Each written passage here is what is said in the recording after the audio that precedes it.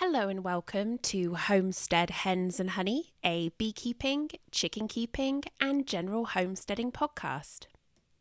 I'm your host, Gemma, and today we are cracking on with my book review of Honeybee Democracy by T.Seeley. This chapter that we will be dealing with today is chapter 7, Initiating the Move to a New Home, and it tackles the question of honeybee scout signalling. So how do scouts know when the swarm is ready to fly to the new nest site? How do they ensure readiness from their sisters who have been resting peacefully in the swarm cluster? And do scouts use a consensus sensing or quorum sensing method to decide when the debate is over and when it's time to get moving? So listen in, and I'm going to do my best to answer these questions as I do a detailed recap of chapter 7 of the book. Now, as always, before I get into the nitty-gritty, I'm going to do some quick updates. And for my homestead updates, really the biggest thing I want to talk about is what I have been jokingly calling Operation Duckling Flight, which if you follow my Instagram, you know that last Friday I ended up rescuing 2 ducklings that had been dumped by a local canal. So just to kind of cover the story in a bit more depth, because there's only so much you can write on Instagram before you run out of space and before people's eyes cross, I think.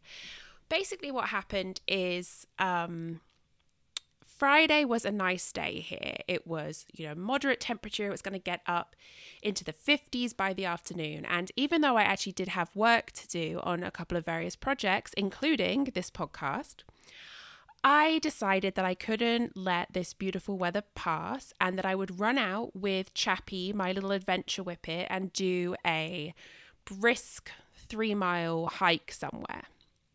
Now, for whatever reason, it came into my head to visit a specific trailhead of the Ohio Erie Canal towpath trail that's actually in Stark County as opposed to Summit County. And I usually do the Summit County ones, but for whatever reason, this trailhead popped in my head. I haven't been there since last year in November. And even in the car on the way out, I was really torn. Should I go? Should I go to one that was closer? And I just decided, to heck with it. We'll make the slightly longer drive to Stark County and give it a go. And I'm really, really glad that I did, because when I turned into the car park, it's a very, very small car park, and right next to it is a canal. And as I'm turning in, I saw something white and fluffy by the canal. So I park the car, I get out, I get Chaps out. And immediately I see quite a large white-yellow duckling snuggled up with a brown duckling of roughly the same size, a little smaller. And immediately I thought, gosh, that doesn't look right. For one, they're really big, and I haven't seen any ducks or geese or any other waterfowl actually sitting on nests. It seems very early to have a duckling of that size. And also, I've never actually seen a yellow or white duckling before in the wild. All the ones around here tend to be just brown.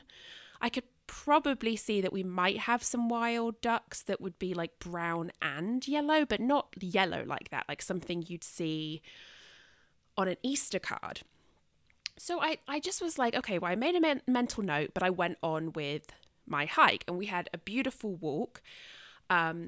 Chaps was in a great mood. He was super responsive. We just sort of charged down. The walk goes by the canal on one side and a river on the other side, and the water in the river was moving relatively fast because of previous rain that we've had. So there's this beautiful noise in the background. The birds are out. I was having a great time. And on the way back, we get close to the parking lot, and those ducklings are still there, and they haven't even moved. And so I'm looking, and I got as close as I dared with Chpt, and he actually didn't really seem to register their presence. And what surprised me was that the ducklings could see me, and they could see Chpt. We were really, really close. And aside from a little tail waggling and my kind of cute little noises, they didn't seem upset at all. Now, meanwhile, all of the wild adult ducks that we had encountered, if they were on the side near the path and we passed them, they immediately swam out. So I'm just thinking this isn't right. And there was an older guy there, and I actually, he saw me taking pictures and he was commenting on them. And I said, do these look like wild ducklings to you? And he was like, oh, yeah. And I was like, oh, I don't think this guy knows what he's talking about. So I got home and I couldn't shake it. I couldn't shake the feeling that something was wrong. So I posted the pictures online. And again, if you're on Instagram, you would have seen me asking for identification help. And it didn't take long that the majority of the responses that I got were not just that those were domestic, but I actually heard from a number of people that the yellow one was a Pekin duck, which is a very popular domestic duck bred mainly for meat consumption. I'm sure if you've had duck before, it was probably a Pekin duck. And they're also very popular as pets because they're super cute little yellow, fluffy, archetypical ducklings when they're babies, and then they grow into these quite handsome white ducks who are very personable. So I'm thinking about all of this, and the day's getting on, and I just can't let it go. I know I have to do something. So long story short, I decide that if ducks are anything like chickens, they will go into almost like a torpor state when they fully sleep at night when it's dark. And this would make them easier to capture because they're very close to the water. And I was worried that if I startled them, that they would get in the water and then there would be no way for me to rescue them because it's not like I have a giant net or something I could use. So I asked my husband, I said, I can't let this go. Could we please go out after dark and try and save these babies? And of course, not even like pausing, he's like, absolutely. So we had dinner. I waited until it was dark. I grabbed the cat carrier that I used to transport chickens and, some blankets and everything. And we made the drive out. Now, I don't want this story to get too long, but the drive out was a little intimidating because half of it goes through like a farm area, and we have a lot of deer here, and they can cause a lot of damage to cars. We recently just had our car repaired from deer damage. So it was a little nerve-wracking for me because I was very worried that deers were going to come out of nowhere. And we did actually encounter a number of them, but thankfully we saw them in advance. We were able to stop. Also, I have really bad night vision, so it was just a little intimidating anyway. But yeah, we get there. They haven't moved. These ducklings have not moved at all. And just to really make it clear that they didn't belong there, they're not on a nest. There's no sign of their adults. And there's no way that if their parents were there, they wouldn't have returned after dark. And so I've got my welly bobs on because, I'm thinking I might end up in the canal. And I'm hoping it's shallow enough there that I don't get completely soaked. But actually, I had no problem getting them. They barely tried to get away. They actually were avoiding the water. And I now know that the reason why is because ducklings have to be taught to swim when they're little like that, because in the wild, mum would be rubbing the oil from her feathers that make her sort of waterproof or water resistant onto the babies, and then would encourage them out into the water. When you raise ducklings yourself, they don't have that oil. You don't have that oil to give them. So you have to very carefully let them swim in like shallow areas and like build up their confidence and all this kind of stuff. But anyway, so we caught them. I was absolutely delighted. I couldn't believe it. I was just on a high for the rest of the evening. I got them all set up in the quote unquote chicken hospital, but with a slightly different setup. So they had water that was shallow, so they couldn't, knock it everywhere. I filled it with like stones so they couldn't tip it. I know water's very important for ducks to eat things. I know that they also have to be kept dry. And anyway, so I had a hard time sleeping that night. I was like a kid at Christmas, just so riled up from saving these ducklings. And over the course of time that we had them, which wasn't that long, I dropped them off Sunday to go to a waterfowl rescue and sanctuary. But in that short time, so from Friday after dark until I dropped them off on Sunday, I fell madly in love with them. They are so friendly. They're so silly. They just are really outgoing and they eat right from your hand straight away. There's just none of the flightiness that I've experienced with chickens. And I was just so in love with them that I did struggle Saturday night. I had a little bit of a cheeky cry because I really didn't want to let them go. But I knew it was the right thing because I don't have the setup for them. They're way too small to even consider throwing them in with the chickens, which I wouldn't do anyway because the rooster's still being a jerk and I don't want him to hurt them. So I knew it was the right thing to do. And the only positive that came out of it is that my husband is now also on board with us getting ducks in the future because he also fell in love with them. He was very charmed by them. And so right now the plan is that I will be figuring out how I want to set up a duck enclosure, what I want it to look like, whether I'm going to build it or buy something. And I'm trying not to rush that project. So after I have done this book review of Honeybee Democracy, you can expect an in-depth episode about duck care and what's involved in raising ducks, because I'm going to be doing all the research that I can before I bring babies home. And I'm going to drop a link in the episode description and on my blog of the name of the rescue that took them. It's the Mid-Ohio Waterfowl Rescue, and I think they just have the Facebook page right now, but it's a really, really great rescue. The owner of it occasionally does fundraisers. She takes in a lot of ducks with medical problems, and she also does adopt out.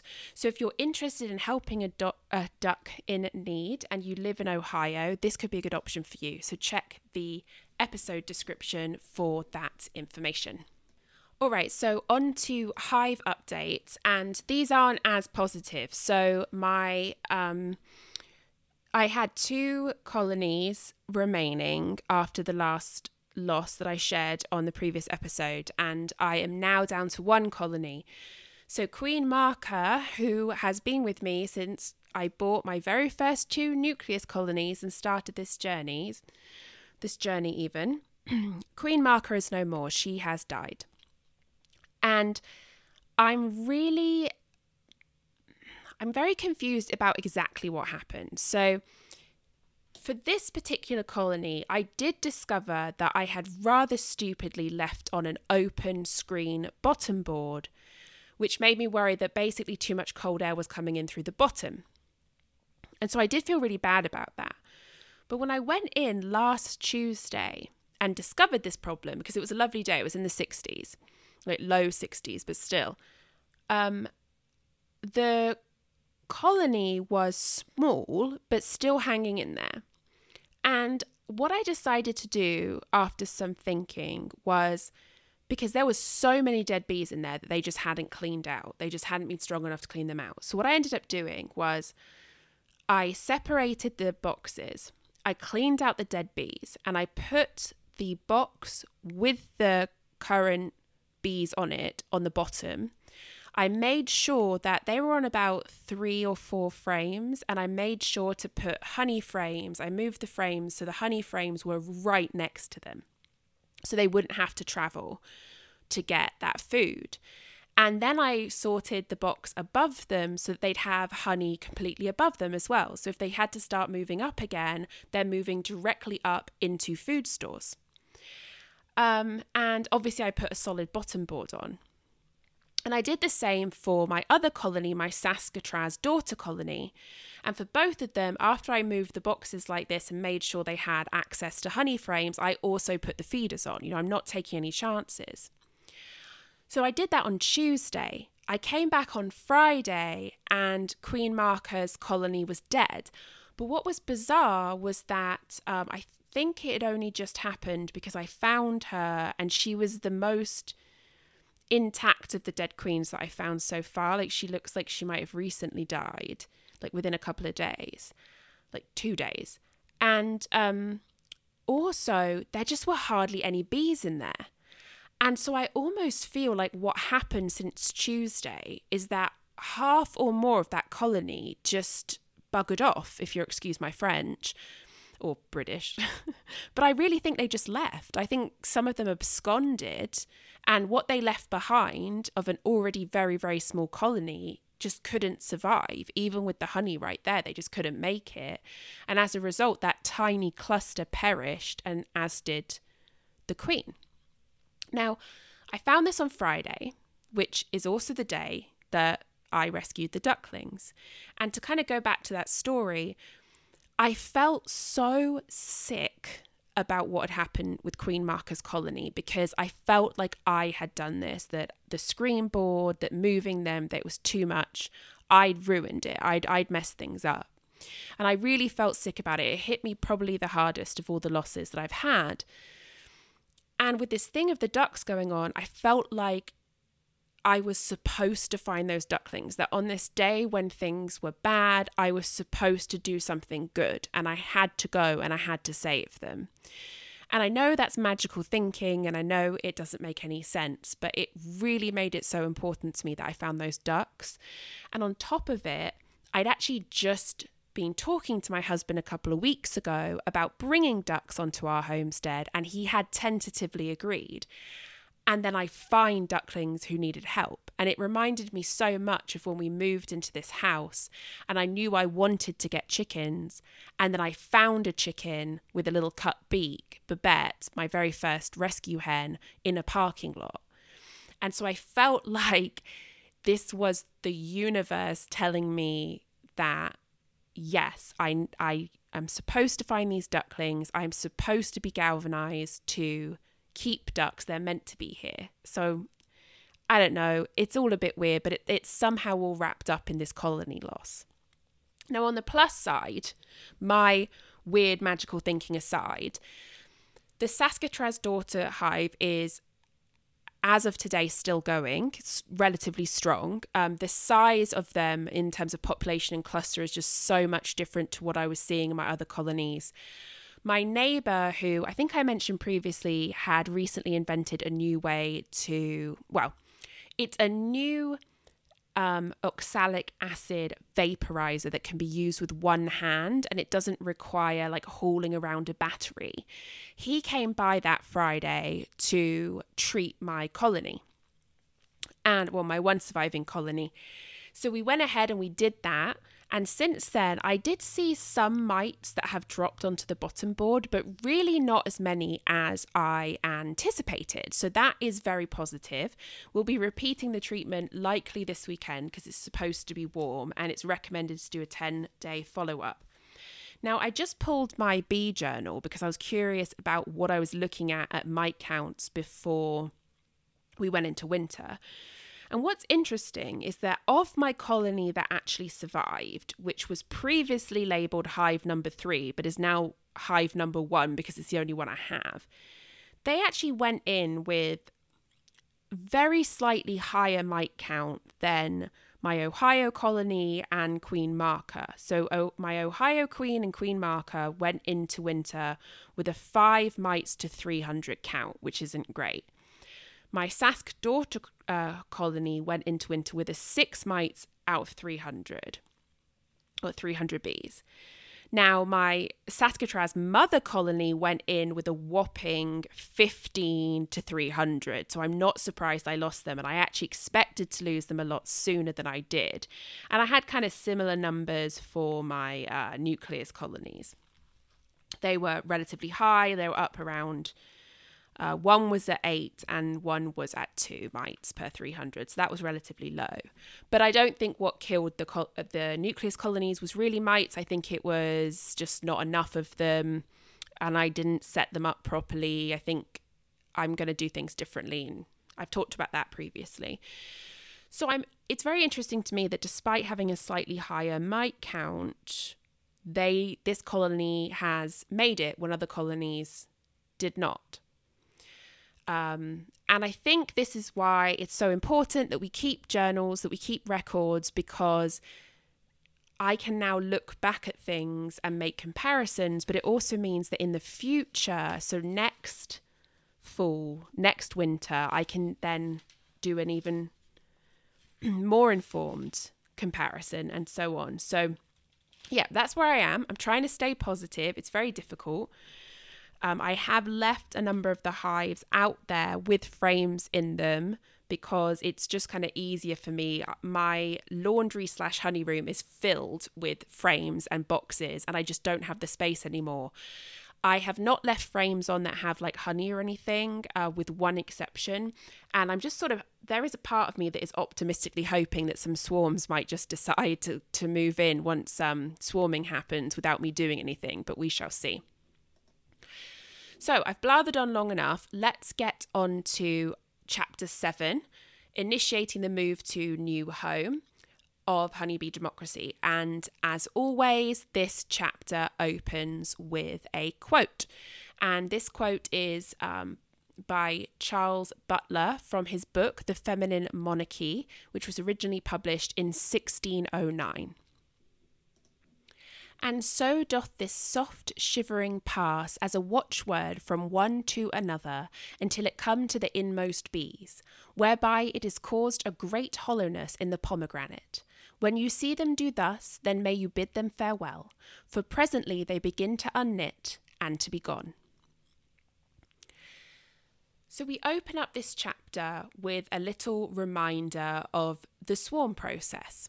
After a swarm leaves their mother hive, it will fly as a great mass of thousands of bees before coming to rest in a cluster on a tree limb, a fence post, or some other raised area. For hours or even days, the cluster remains at this intermediary location while the scout bees search for and then advertise potential nest sites. Once a unanimous decision has been made, the swarm takes off once more to take up residence in the new home. This chapter will look into the mechanisms of what leads to this final flight home. So the first section of the chapter is called Pre-Flight Warm-Up. And this section opens by introducing us to Bernd Heinrich, a gifted insect physiologist who studied the mechanisms of temperature regulation in honeybee swarms. Heinrich had been interested in this area of research thanks to 2 previous studies that found that the core temperature of a swarm could be maintained at about 35 degrees Celsius or 95 degrees Fahrenheit, the same as actually inside the hive, and that worker bees must warm their flight muscles to at least 35 degrees Celsius or 95 degrees Fahrenheit in order to fly. As a hobby beekeeper himself, Heinrich also knew that worker bees will gorge on honey before swarming, so that the swarm has a finite food source to provide energy for this thermoregulation. He became curious as to the exact pattern of temperature within the swarm cluster, as well as how the bees control these temperatures and utilize their finite food source effectively. As a result, in the spring of 1980, Heinrich, then a professor at the University of California, Berkeley, collected 14 natural swarms in the San Francisco Bay Area and brought them to the UC Berkeley campus to study. To measure the swarm temperatures effectively, he used tiny electronic thermometers called thermocouple probes, and to measure the metabolic rate, he used a cylindrical chamber of plexiglass called a respirometry vessel. What Heinrich discovered thanks to this study provides key information on understanding how a swarm prepares for flight. He discovered that the swarm cluster's core is indeed maintained between 34 to 36 degrees Celsius, which is 93 to 97 degrees Fahrenheit, regardless of the ambient air temperature. The outer layer or mantle of the cluster varies somewhat with the ambient temperature, but it's always maintained above 17 Celsius or 63 Fahrenheit, even if the ambient temperature drops below freezing. This temperature maintenance ensures that even the outer layer of bees are warm enough to remain active. If the temperature drops below 15 degrees Celsius or 59 Fahrenheit, the bees would enter chill torpor and fall from the cluster, too cold to return or even warm themselves through shivering. Interestingly, Heinrich discovered that this thermoregulation process is not as energy intensive as one might assume. At air temps above 10 Celsius or 50 Fahrenheit, the resting metabolism of the swarm, when the bees are not activating their flight muscles to generate heat, this resting metabolism provides enough heat to maintain the core temperature at 35 Celsius and the mantle temperature above 17 Celsius. Above temperatures of 20 Celsius or 67 Fahrenheit, the bees will spread themselves out to allow circulation of the air to cool the cluster to the needed temperatures. Similarly, if the mantle of bees begins to feel cool, they will cluster more tightly together to trap the heat provided through the collective bees' resting metabolism. It's only once the air temperature drops below 10 Celsius or 50 Fahrenheit do the bees need to shiver to maintain steady temperatures. Heinrich thus discovered that the bees in a swarm have an effective method of temperature control, which also conserves energy resources. The bees that make up the mantle of the cluster reduce their need for active metabolism through shivering by doing two things when temperatures are cold. They maintain their body temp just above that of the chill torpor threshold, and they maintain the needed temperature by huddling together instead of shivering. This discovery also demonstrates that the mantle bees are too cold to fly, which means that these bees must warm their flight muscles before the swarm can depart to its new home. Heinrich found that just before the swarm takes off towards its new nest, the temperature of the mantle rose to match the core temperature of 35 degrees Celsius. Heinrich's work on this was published under the title The Mechanisms and Energetics of Honeybee Swarm Temperature Regulation. And 10 years after this report was published in June 2002, T.Seeley travelled to Germany to study the pre-flight warm-up behaviour of honeybees. T.Seeley collaborated with Jürgen Tautz, the director of the research laboratory that studied honeybees at the University of Würzburg, which I really hope I'm pronouncing correctly. They also worked with two of Jürgen's graduate students, Marco Kleinherz and Brigitte Bujock. Together, their goal was to explore how the mantle of bees warm their flight muscles, and they used infrared cameras and computer software to convert the camera's images into accurate temperature readings. Over 2 weeks, they recorded the temperature of mantle bees within a 10 by 10 centimetre or 4 by 4 inch area on two swarms, starting from when the swarm first formed its cluster until the moment that it flew towards the new nest site. As T.Seeley had observed previously, both swarms showed a unanimous agreement of the scouts dancing, causing scouts to become animated and moving excitedly. The infrared camera images showed something new, however. Every bee's thorax glowed with unusual warmth right before the swarm took flight. In fact, the percentage of bees with a thorax temperature of at least 35 Celsius grew exponentially in the last 30 minutes before flight. This means that all the bees in a cluster are hot enough for rapid flight. We know already that the bees at the centre of the swarm cluster maintain flight-ready temperatures, and with the rapid build-up of warmth in the outer layer of the swarm, the entire cluster can disperse into flight within just 60 seconds. The questions this left T.Seeley with are thus: what caused the mantle bees to begin pre-flight warm-up? What stimulated them to prepare for flight? And what was the final trigger that led to the entire swarm taking off into the air as one unit? So let's find out. This next section is entitled Piping Hot Bees. T.Seeley tells us that 30 minutes before the swarm takes flight to its new nest site, you can hear a distinct, high-pitched piping sound. At first, these sounds are spread out with one bee at a time making the noise. But over that final 30 minutes, an ever-increasing amount of bees join in until the noise reaches a crescendo, at which point the bees take flight. Could this piping be a signal from the scout bees for their sisters to start warming up their flight muscles? Well, Seeley wanted to identify which bees start this piping. He'd first become interested in the endeavour back in the 1970s when he first began studying swarms as a graduate student. He felt that the noise originated within the cluster, and so he was unable to identify the bees that were piping. Martin Lindauer also failed to identify these bees back in the 1950s, stating, "Now 100-fold high humming could be heard at the cluster, but I could not definitely find out whether this comes from the buzz runners or from other bees." And just as an aside, we will be discussing buzz runner bees later in this chapter, so just put a pin in that.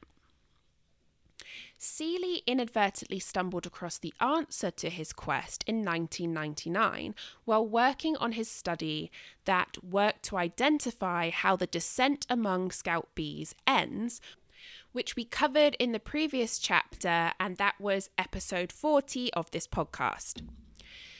So he was working with a swarm and had already labelled via paint dots the first few scouts that returned to the swarm to advertise via dance a discovered nest site.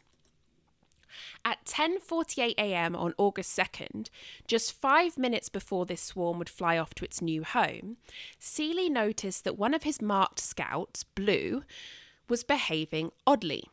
She ran excitedly across the other bees for a few seconds before pausing and pressing her thorax against a stationary bee. Then she ran off to repeat this process of run, pause, press. Looking closer, Seeley noted that when Blue grabbed another bee, she drew her wings tightly over her abdomen and her wings appeared to vibrate slightly.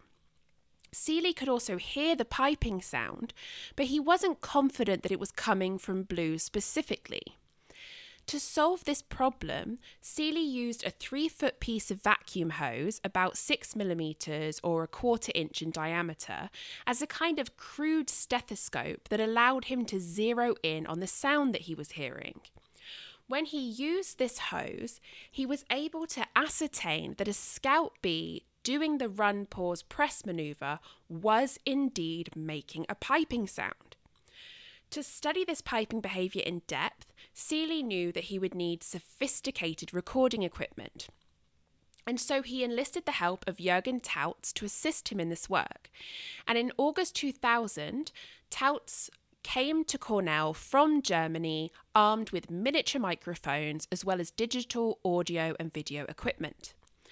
The two men set up a swarm in Seeley's lab, positioning it on a vertical board for ease of observation. Inside the swarm were 2 small microphones and several temperature probes. Directly in front of the swarm was a video camera that recorded the bees' activity as well as the sounds coming from the swarm. To quote Seeley, "With numerous microphone and thermometer wires leading from it, a video camera continuously recording its activity, and 2 biologists hovering over it, our swarm looked rather like a patient in an intensive care unit." Now that Seeley knew to look for a bee performing the run, pause, press activity, he was able to quickly identify these bees as soon as the piping sounds began. Based on their video recordings, Seeley and Jürgen confirmed that these piping bees were extremely excited scout bees. In fact, these piping bees would switch between piping and enthusiastic waggle dancing, all while racing over the surface of the swarm cluster. Audio recordings revealed that each pipe is a single pulse of sound, lasting just 1 single second, composed of a fundamental frequency, which is the lowest frequency or pitch, of 200 to 250 hertz cycles per second, plus many harmonies, repeats of the fundamental frequency, in the range of 400 to 2000 hertz. And these high-frequency harmonics are what makes the sound so shrill. And as a random aside, in my notes it says these high-frequency hormones are what makes the sound so shrill, which is a rather hilarious mistake. But we move on.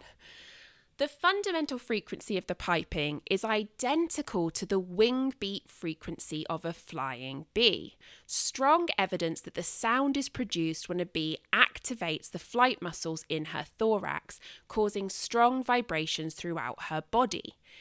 Seeley hypothesizes that most of this vibration energy is passed in the stationary bee that the scout holds onto and presses her thorax against, while some of that energy is lost into the air, creating the sound that we can hear. Seeley and Jurgen were able to ascertain that the upward sweep in the pitch of each pipe is caused by the fundamental frequency going from 200 to 250 Hz, as well as an increase in the energy of the high-frequency harmonics. They felt that this was likely caused by a piping bee pulling her wings together and shifting her thorax, thus raising its resonant frequency. Now, as interesting as all this Hertz information is likely not entirely clear for many of us, me included. So we're going to return now to the original question behind the study, the function of these piping bees in readying a swarm to fly. Seeley and Jurgen first decided to ascertain whether piping occurs only in the last hour or so before flight, which is already known to be the time that the bees are making flight preparations via temperature increase. So to do this, they measured both the level of piping in a swarm and the temperature of the swarm's core and mantle for multiple hours before final takeoff. They found that the worker piping does indeed coincide with swarm warming.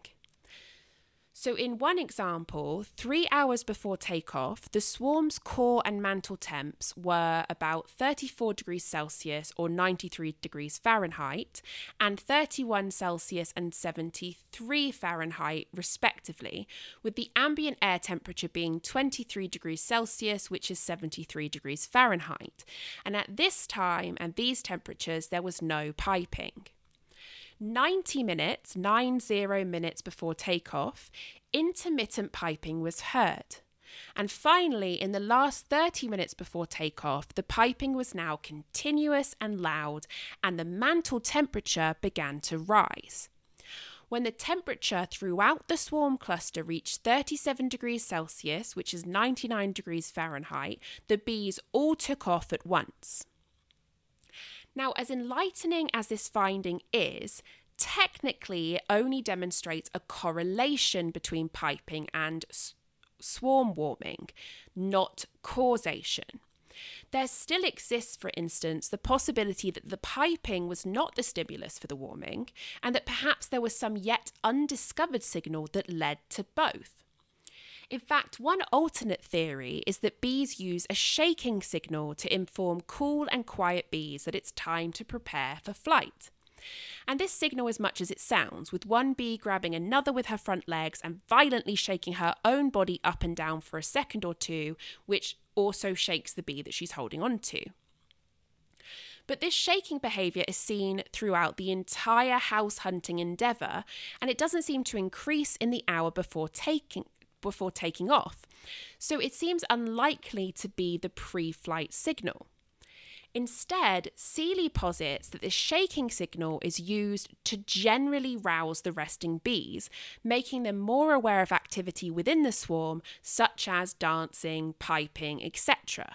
So it's much like a pay attention shoulder shake to ensure that the bees are aware of the decision-making process as a whole and as it is taking part around them.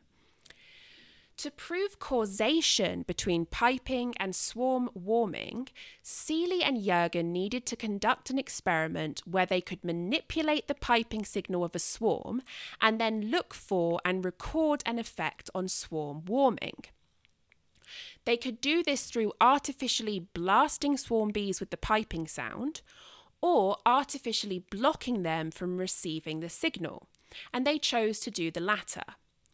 To do this, they mounted a 25 by 20 centimetre, which is 10 by 8 inch screen, vertically over a swarm's surface so that the outer layer of bees in the cluster were on the other side of the screen.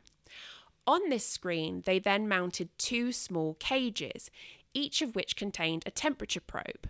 Soon these cages were filled with mantle bees. One cage was closed with a screen cover as soon as piping was heard, thus preventing piping bees from making contact with the bees inside the cage. The other cage was closed with a cover that contained an opening through which the piping bees could pass and interact with the bees inside. If their hypothesis was correct, and piping bees do indeed stimulate other bees to warm up in preparation for flight, then they should find that the mantle bees in the fully closed cage would not warm themselves before takeoff, whereas the bees in the open cage would do so, and that is exactly what happened. The open cage bees had a dramatic increase in temperature to 35 Celsius or 95 Fahrenheit in the last few minutes before takeoff, whereas the closed cage bees did not. In fact, when Seeley opened the closed cage, the bees seemed eerily calm, and when gently prodded, they fell to the ground too cold to fly. It was clear that these bees had missed the signal to warm up in preparation for flight. This next section is entitled Boisterous Buzz Runners. Now that we know that the piping of scout bees signals the swarm to begin warming their flight muscles, we can turn our attention to what ultimately signals and triggers some 10,000 bees to take flight in one synchronized movement. Previously in this chapter, we saw Martin Lindauer refer to buzz runners, or Schwurlauf in German. And these are bees that run across the swarm cluster with outspread wings buzzing furiously. These active bees will run over inactive bees or even through them, knocking them apart and buzzing persistently all the while. Lindauer noticed that these bees were active in the few minutes before takeoff, and he theorized that this was part of initiating a simultaneous flight from all the bees in the swarm. Now, Lindauer never tested this theory, and when looking at the data available, Seeley had 3 questions. To quote him, "What is the interplay between worker piping and buzz running as a swarm prepares for and then takes flight? Which bees in a swarm perform buzz runs? And how do buzz runners know when to produce their rough signal?" In May 2005, Seeley saw answers to these questions and enlisted the help of Claire Ritschoff, a Cornell undergraduate student who turned out to be a born researcher. And that is a Seeley quote. And if Thomas Seeley said that about me, I would wet myself. Quite high praise coming from Seeley. Now, initially, they attempted to ascertain when buzz runners start their activity. To do this, they mounted a swarm of bees on a vertical board and recorded all activity that occurred within a 10 by 15 centimetre, 4 by 16 inch area on the swarm. Recording started at the first sound of piping, and it ended when the swarm flew off to its new home. Playing back the video recordings in slow motion allowed them to identify any buzz runners. They also followed each buzz runner detected with a small microphone to see if these bees were also pipers. Claire's careful examination of the data revealed 2 key findings. She saw that more and more bees engage in buzz running in the hour just prior to takeoff until the swarm is absolutely teeming with these actively running bees. And she also identified that all buzz runners produce audio signals, whether piping or buzzes or both. At first, the running bees were piping, but eventually they would combine piping with buzz running. In fact, during the 5 minutes prior to takeoff, more than 80% of the running bees produced buzz runs. This means that buzz runners are the very same bees as the pipers, which in turn are scout bees. And this indicates that the scout bees give the piping signals to warm the bees in preparation for flight, and then buzz run to signal and trigger flight. The evidence for this is the fact that the buzz runner is seen in only one circumstance, when idle bees are being stimulated to fly.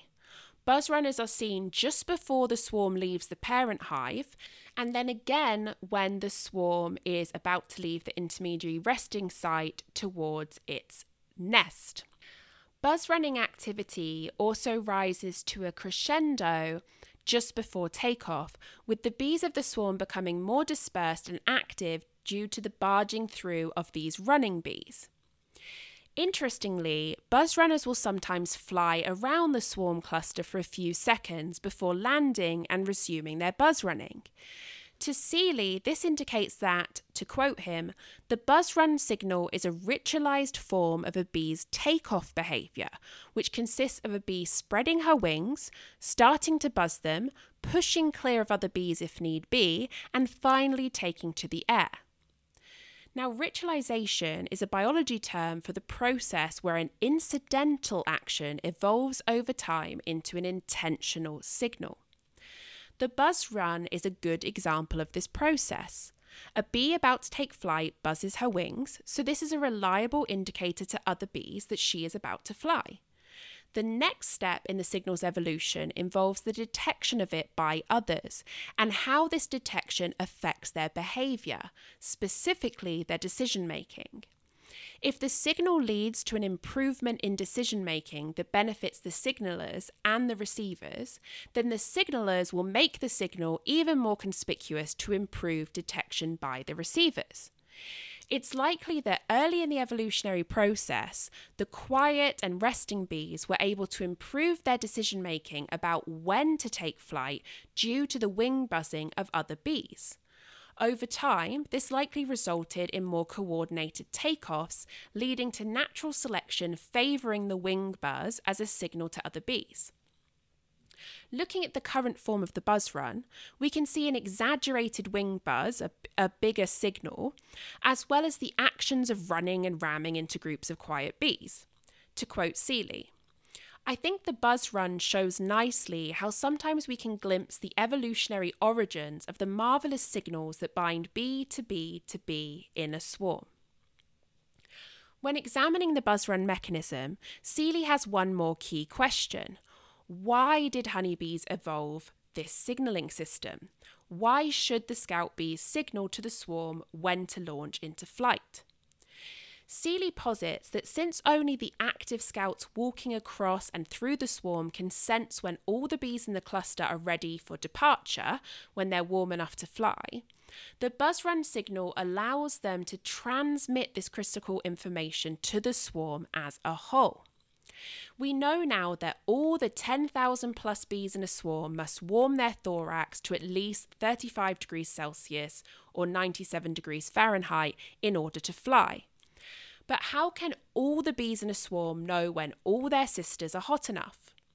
If the scouts moving through the swarm are somehow measuring their sisters' temperatures, then they would be able to ascertain when all are ready for flight, and then they can signal this to coordinate the takeoff. It's possible that when a scout is performing the run, pause, press maneuver, she is actually measuring the warmth of the other bee's thorax.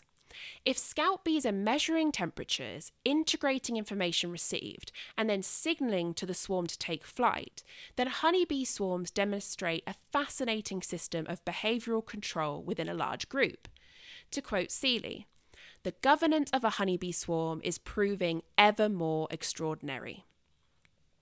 This next section is entitled Consensus or Quorum.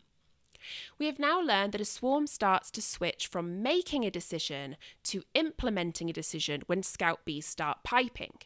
But how do these pipers know when to begin to pipe? Do they use dancer consensus to know when it's time to begin preparing the others for flight? This hypothesis would have a scout voting in favour of a site via dance, interacting with other scouts and dancers until they come to an agreement on a site, and then somehow this voting is also monitored so the scout knows when to begin acting on the decision. As appealing as this hypothesis is, T.Seeley notes two facts that go against it. Firstly, neither Lindauer or T.Seeley had seen any kind of polling behaviour by scouts or dancers. And secondly, Lindauer had witnessed 2 out of 19 swarms that took flight before a consensus was reached. Can we say that these 2 swarms were mere anomalies that can be dismissed, or do they provide valuable clues into the mechanism behind the decision for a swarm to take flight? Seeley felt that there was more to these anomalous swarms, and so collaborated once more with Kirk Visscher in an attempt to get to the bottom of this issue. Visscher shared Seeley's curiosity as to how scouts in a swarm know when to start piping. The two men wondered whether the scouts did so by sensing a quorum, sufficient number of scouts, at one of the nest sites, rather than by consensus, agreement of dancing scouts at the swarm cluster.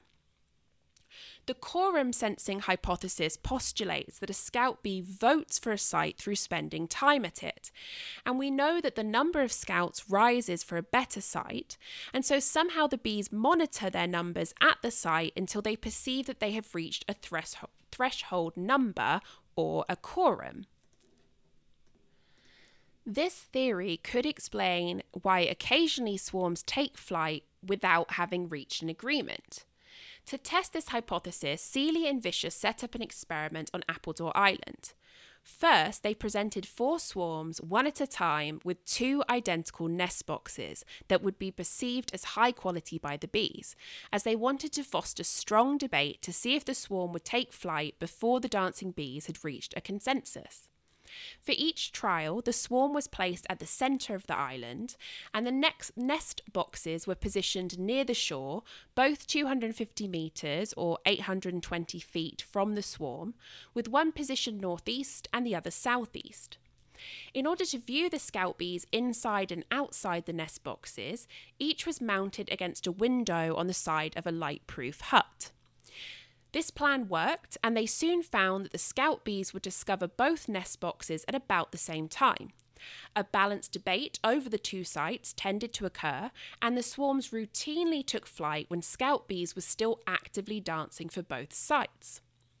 The best example of this was one swarm that was observed on July 7, 2002.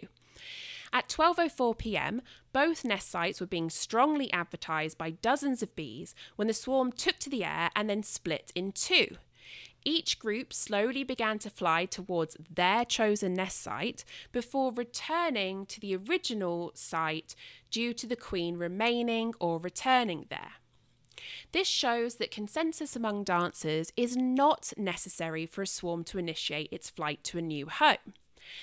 But it did offer some support for the quorum hypothesis, since it was noted that preparation for flight via piping consistently occurred when 20 to 30 scout bees were witnessed together at a nest box, with roughly half outside and half inside. So this suggests that 20 to 30 bees present simultaneously at a nest site is a quorum. Seeley and Visscher next devised a second experiment to directly test the quorum sensing hypothesis. One way to accomplish this would be to delay the formation of a quorum at the chosen nest site. This should then delay the beginning of the piping signal and thus the takeoff of the swarm. Nothing else about the decision-making process would be altered. In order to delay quorum formation, Seeley and Visscher placed 5 desirable nest boxes close to each other at one location on the island. This caused scouts to be dispersed among the 5 boxes instead of concentrated at one. They would then observe how long it took for piping to start at the swarm, followed by flight. They also conducted a control trial using just one nest box. The 2 trials, 5 boxes versus 1, were performed using 2 different locations on the island. 4 swarms were tested in all, and each demonstrated the same behaviour. In the 1 nest box trial, a crowd of bees built up rapidly, whereas the 5 nest box trial had a much slower build-up as the scouts were all dispersed throughout the 5 boxes. As a result, with all 4 swarms, there was a delay in piping seen with the 5 nest box trial versus the 1 nest box trial. The 1 nest box trials had a period of time between piping and flight of 162 and 196 minutes on average, while the 5 nest box trials had a time of 416 and 442 minutes on average. It is important to note that the amount of waggle dancing at the swarm did not differ between the two trials. The level of dance consensus was also the same, and this means that this trial did successfully disrupt nothing else in the decision-making process but the formation of quorum, thus yielding strong support for the quorum sensing hypothesis. These two experiments led Seeley and Vischer to conclude that a quorum of scouts at a nest site is the key stimulus for scouts to begin piping and thus initiate preparations for swarm flight. But how to reconcile the quorum sensing mechanism with the knowledge that a swarm must have reached a consensus among its scouts in order to take off as one cohesive unit to one singular nest site?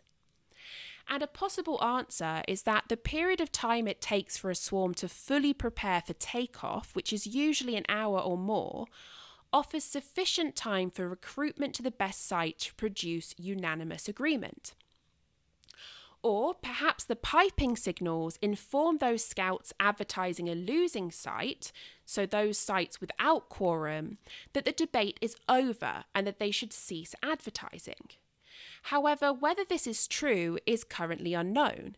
In fact, exactly how scouts reach a quorum remains unknown. It is possible that they use visual information, witnessing how many bees are inside and outside of a nest site. Or perhaps they use touch, as it has been witnessed that once a site attracts multiple scouts, the scouts begin to make frequent contact with each other. Are they counting, using the rate of contact with other bees to assess the number of fellow scouts at any one time? It's also possible that they use scent. Scout bees often fan their wings and expose their scent organs when at a potential nest site. This attracts other scouts to the site, and it is possible that the preceding rise in attraction pheromones indicates to the bees just how many scouts have arrived. Seeley states that testing these possibilities remains a subject for future study, so I guess we just have to stay tuned. And this next section is called Why Quorum Sensing. Knowing that a consensus ultimately needs to be reached in order for a swarm to successfully fly as one to its newly chosen site, why do honeybees rely on quorum sensing instead of consensus sensing? Seeley suggests that consensus sensing would be extremely difficult for the bees, as this would likely involve each scout needing to travel over the swarm, read dances, and keep a running tally of all these readings. This would become increasingly difficult as the swarm increases in size, as large swarms would have more scouts and thus more dancers to poll. In contrast, a quorum size can be fixed. It's not affected by swarm size. Seeley also suggests that quorum sensing strikes a balance between speed and accuracy in decision-making.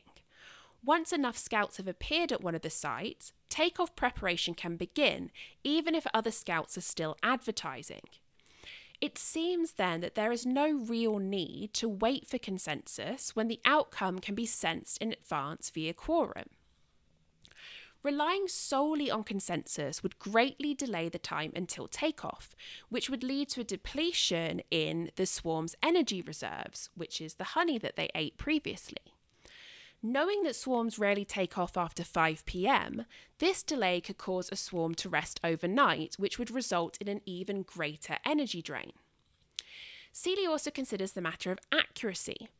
It seems as if the quorum used by bees is 20 to 30 bees present at the same time at a site, which requires some 75 scout bees supporting this site, if we consider that a scout spends only part of her time at the site and the rest with the swarm.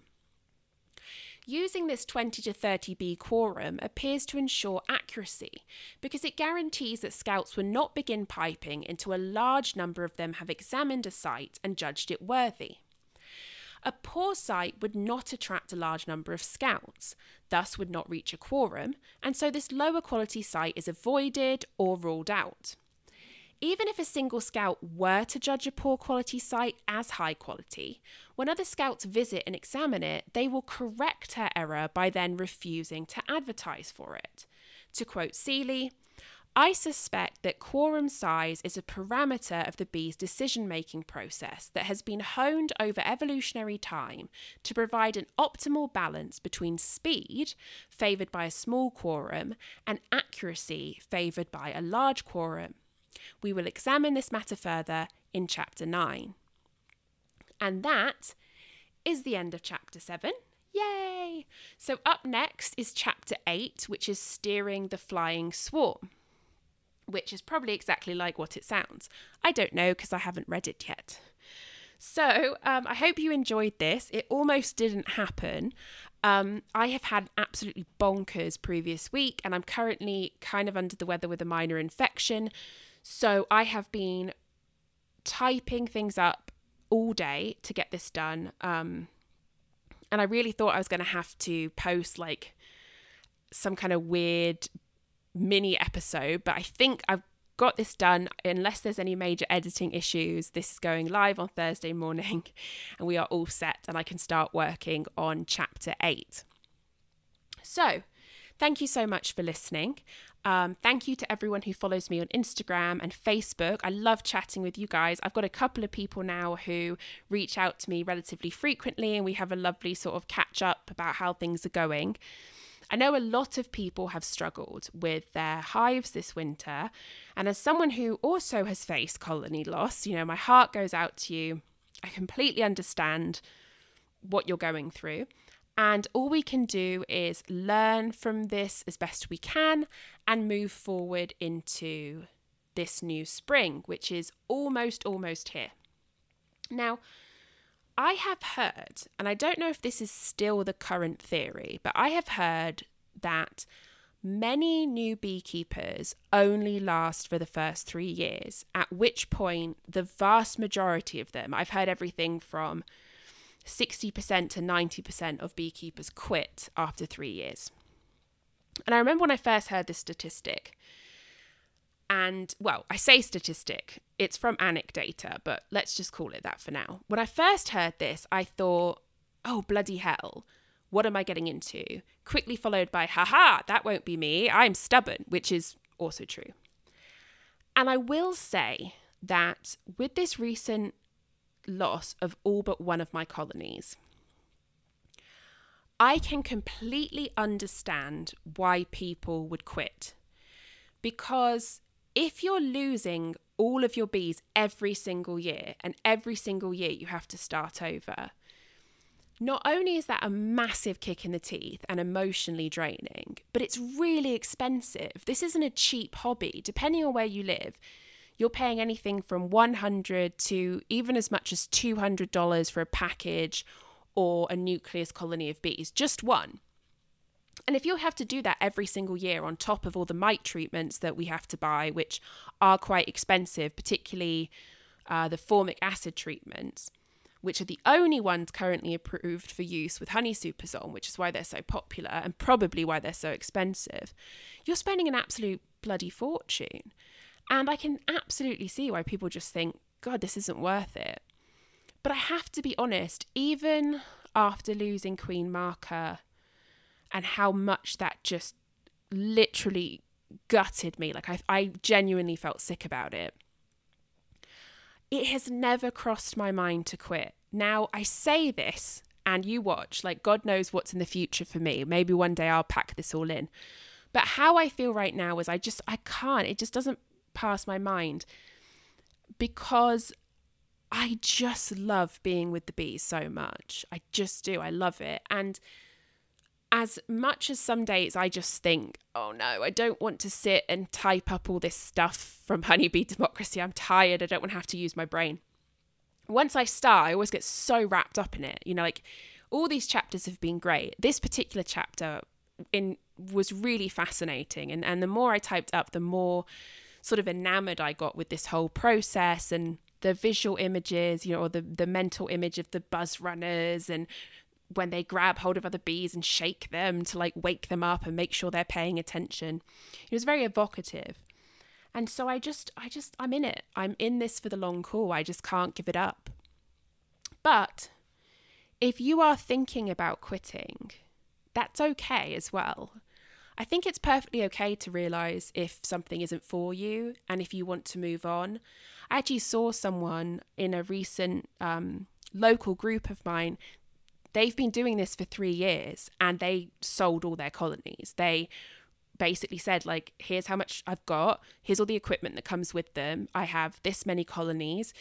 You have to pick them up. This is how much money I want for them. Let me know. And they sold everything within, like, I think it was half a day.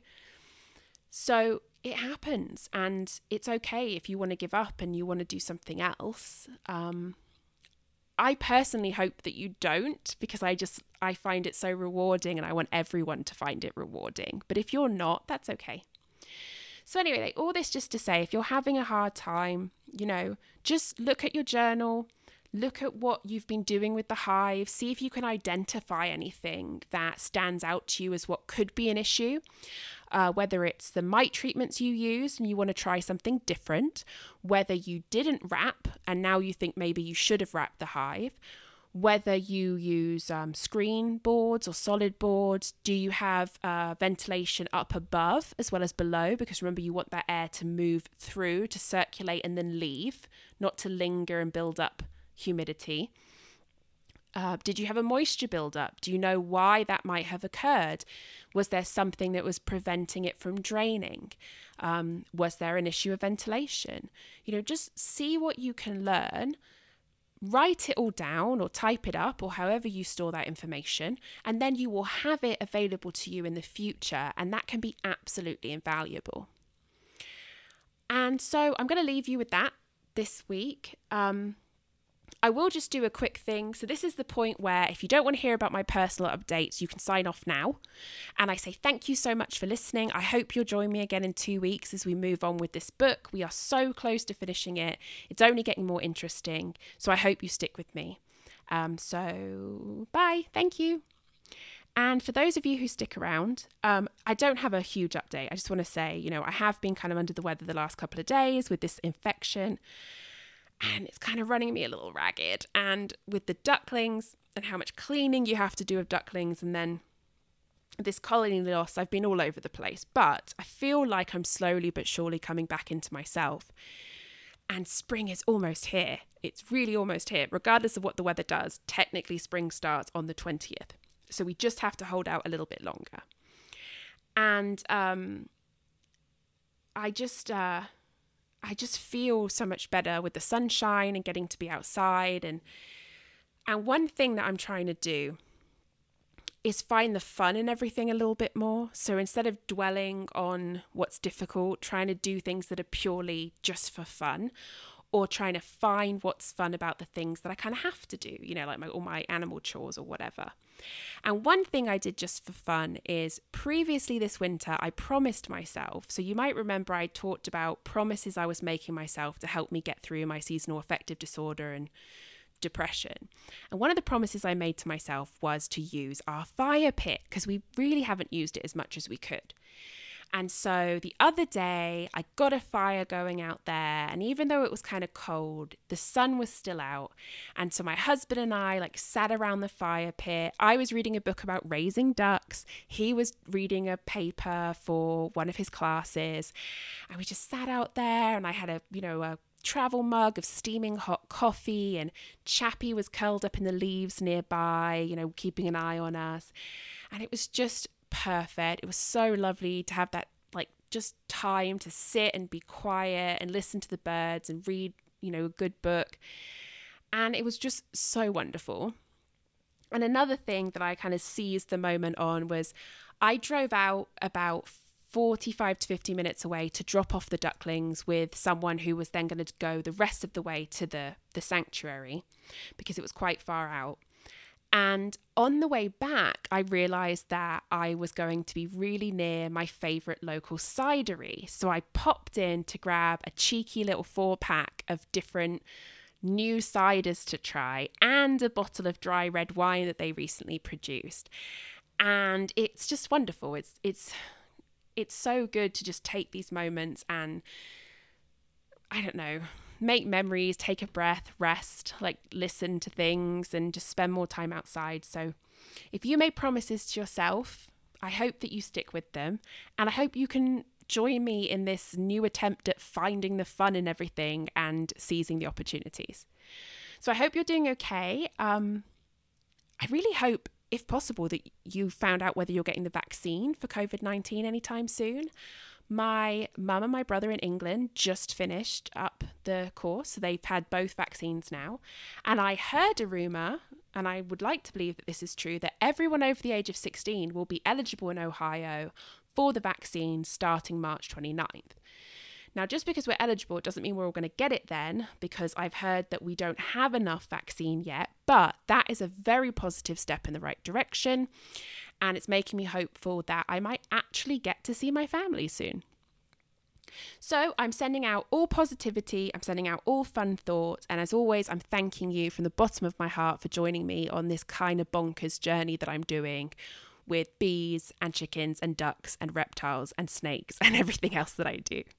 So be safe, take care, and as always, hug your hens and then wash your hands. Thanks so much, guys. Talk to you soon. Bye-bye.